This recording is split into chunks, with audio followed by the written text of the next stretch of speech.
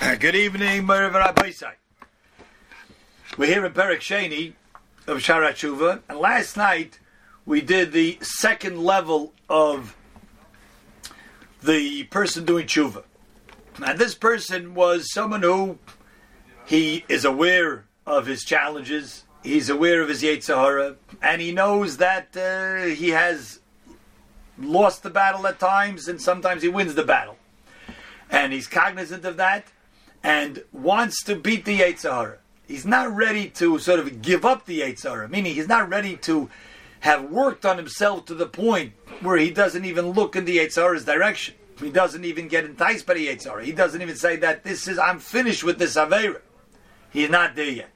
He's still in the battle stages. But that person, although he's not worthy of a full kapara, because he hasn't done a full tshuva, but he's still someone who is about tshuva. And here what we could say is, it's what the Gemara calls an oisin tshuva. And it's important to point this Gemara out. This is a Gemara that really was made famous in terms of the pshat in it by Rabbi Yisrael Salanter. Okay, the Gemara tells us, this is a Gemara Nida Daf Ayin Amud Beis. The Gemara has a contradiction between two psukim. One pasuk says, Ki loy echboitz b'mois hameis. Ki loy echboitz b'mois hameis. Hashem says, I don't desire that the wicked one who's deserving of dying should die. But another pasuk says, Ki chofetz Hashem la'amisam.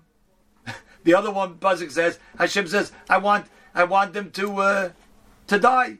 They've done Averis, I want them to die. So how do you reconcile such a contradiction? Says the Gemara, kan be'oisin tshuva, kan be'ein oisin tshuva. Now, says Rabbi Yisrael Salanter, what are you talking about? Are we talking about someone who did tshuva? If he did tshuva, why is he a Rasha anymore? Why would even have a pasuk say that Hashem wants him to die?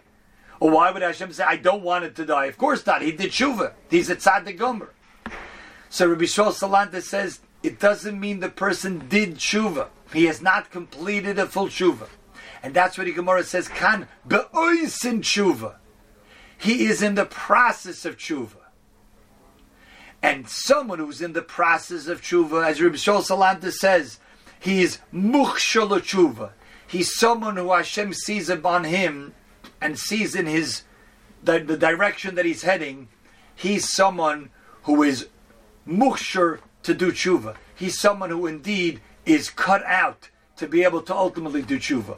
Now, how long the journey will be, it may take 10 years, may take 20 years, it may take a lifetime to get to the end of the journey, to get to the end of the road of doing tshuva. But as long as the person is on the oisin tshuva path, Hashem says, him I don't want, he should die. He's not the person I want to die. And Hashem says, I'm going to give him another chance. I'm going to give him more time. I'm going to be erech apayim. I'm going to put aside my anger and give him a chance to complete his tshuva. That's really this second level over here that we're talking about. Rabbi Yisrael Salanter used to give a beautiful mashal about this. A person has to travel. He's going from Philadelphia to Chicago. Sets out on his journey. He's traveling an hour, 2 hours, 3 hours, and stops at a rest stop and asks somebody over there, says, can you tell me how much this is the day before the days of Waze and GPS? You just took out a map, you looked at it, and you set out on your journey.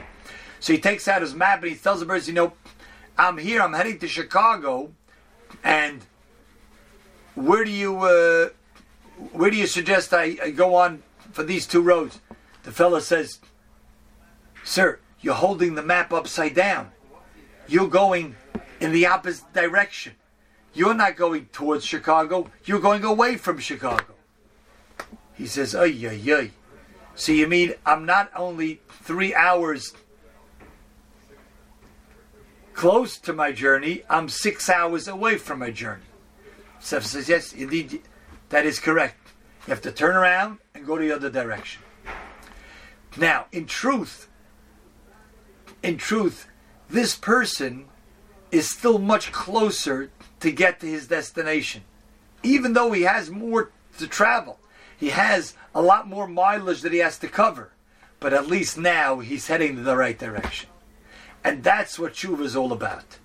So Rabbi Yisrael Salanter said tshuva really could be a very easy turn. We were doing the wrong thing. We were heading in the wrong direction. We were hanging out with the wrong people, with the wrong crowd.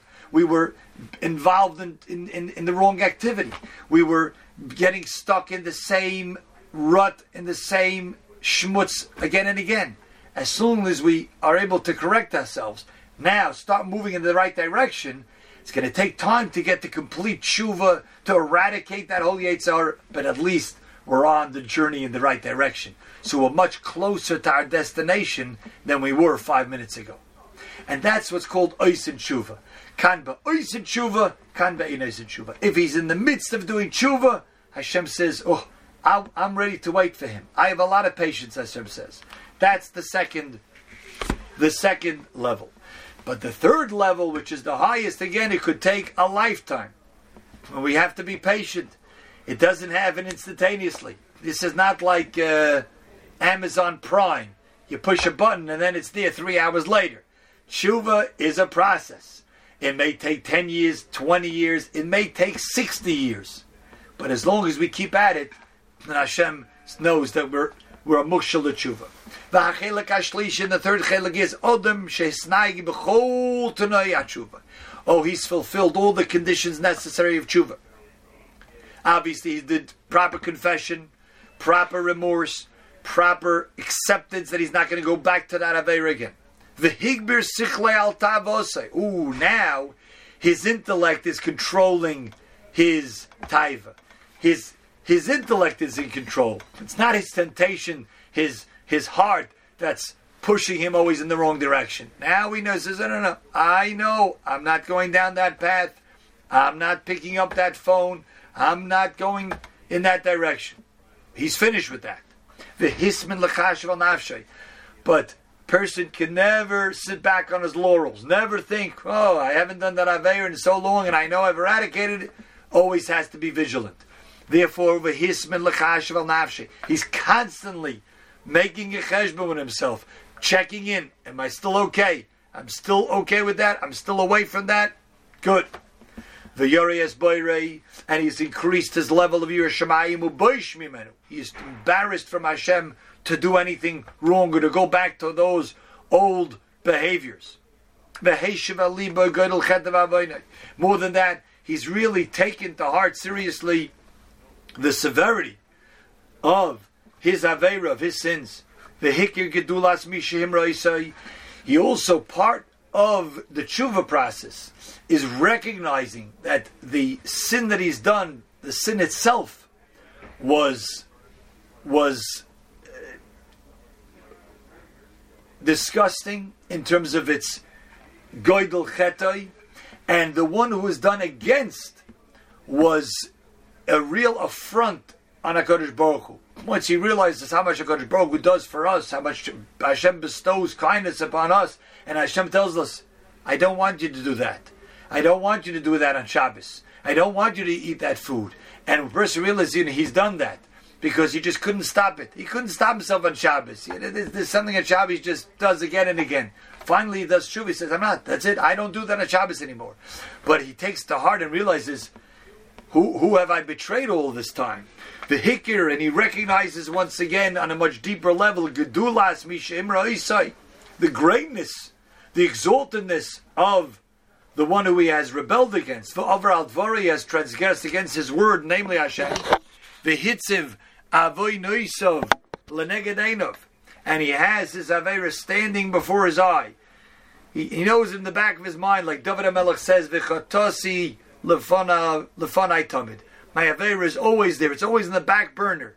I always know I did that sin, and sort of there's a constant remorse of it. There's a constant regret that he ever did it. Well, the nichchay tamid, it's before him, and he's mescharet alayim, as we do really on every Yom Kippur. Averis that we once did maybe 5 years ago, 10 years ago, which we don't do that Aver anymore. We're finished with it. We've done complete tshuva on it. Yet, every Yom Kippur, we still say, Al Chet Shechatanu V'Nachad Dischet, Al Chet Shechatanu V'Nachad Dischet, because we always continue to do tshuva. First of all, because it's an added level of tshuva, where we realize, I understand now, because I'm closer with Hashem, and I understand how much greater Hashem is, and my connection to Hashem is stronger, so I realize how much worse my sin was, and therefore I can do tshuva even in a better way. So I can have remorse for the same exact sin, but it's with a greater appreciation of who Hashem is and what the sin meant. So he's Meschora Daleim, is continuously doing that. And now he throws in another idea. This is an interesting added point, which Rabbeinu Yonah writes in Sharei Tshuva as well.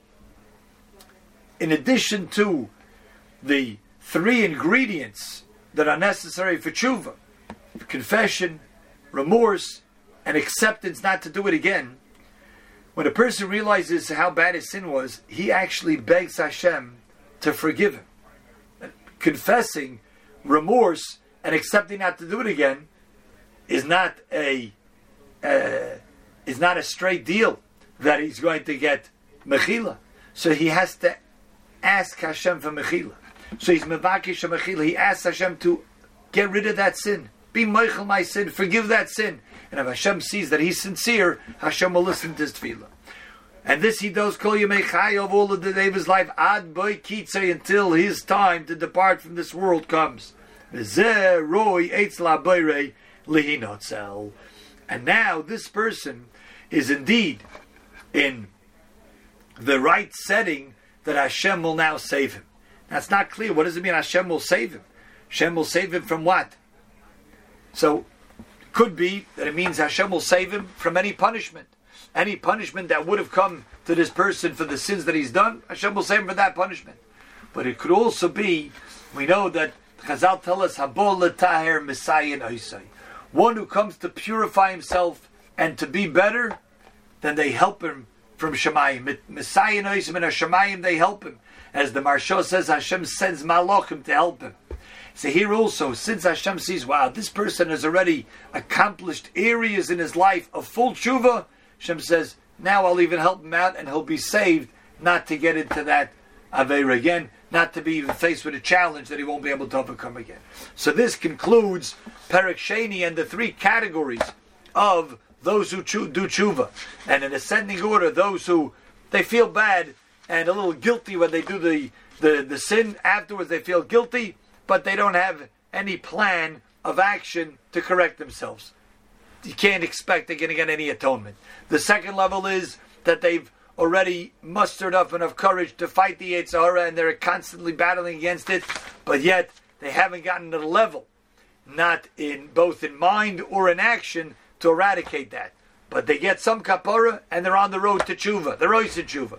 And the third level is when a person has a particular sin and he's stopped that, something that he was doing all the time, and he's stopped that practice, he stopped that sin, and he's eradicated it. He doesn't even have a desire to do that anymore. That's full tshuva, and for that he gets a kapara, and with the tefillah that he'll have, he'll get a full mechila as well. Okay, Rabbi, so we'll hold it here. So we'll continue along next time with Perek Shlishi. A gute Nacht.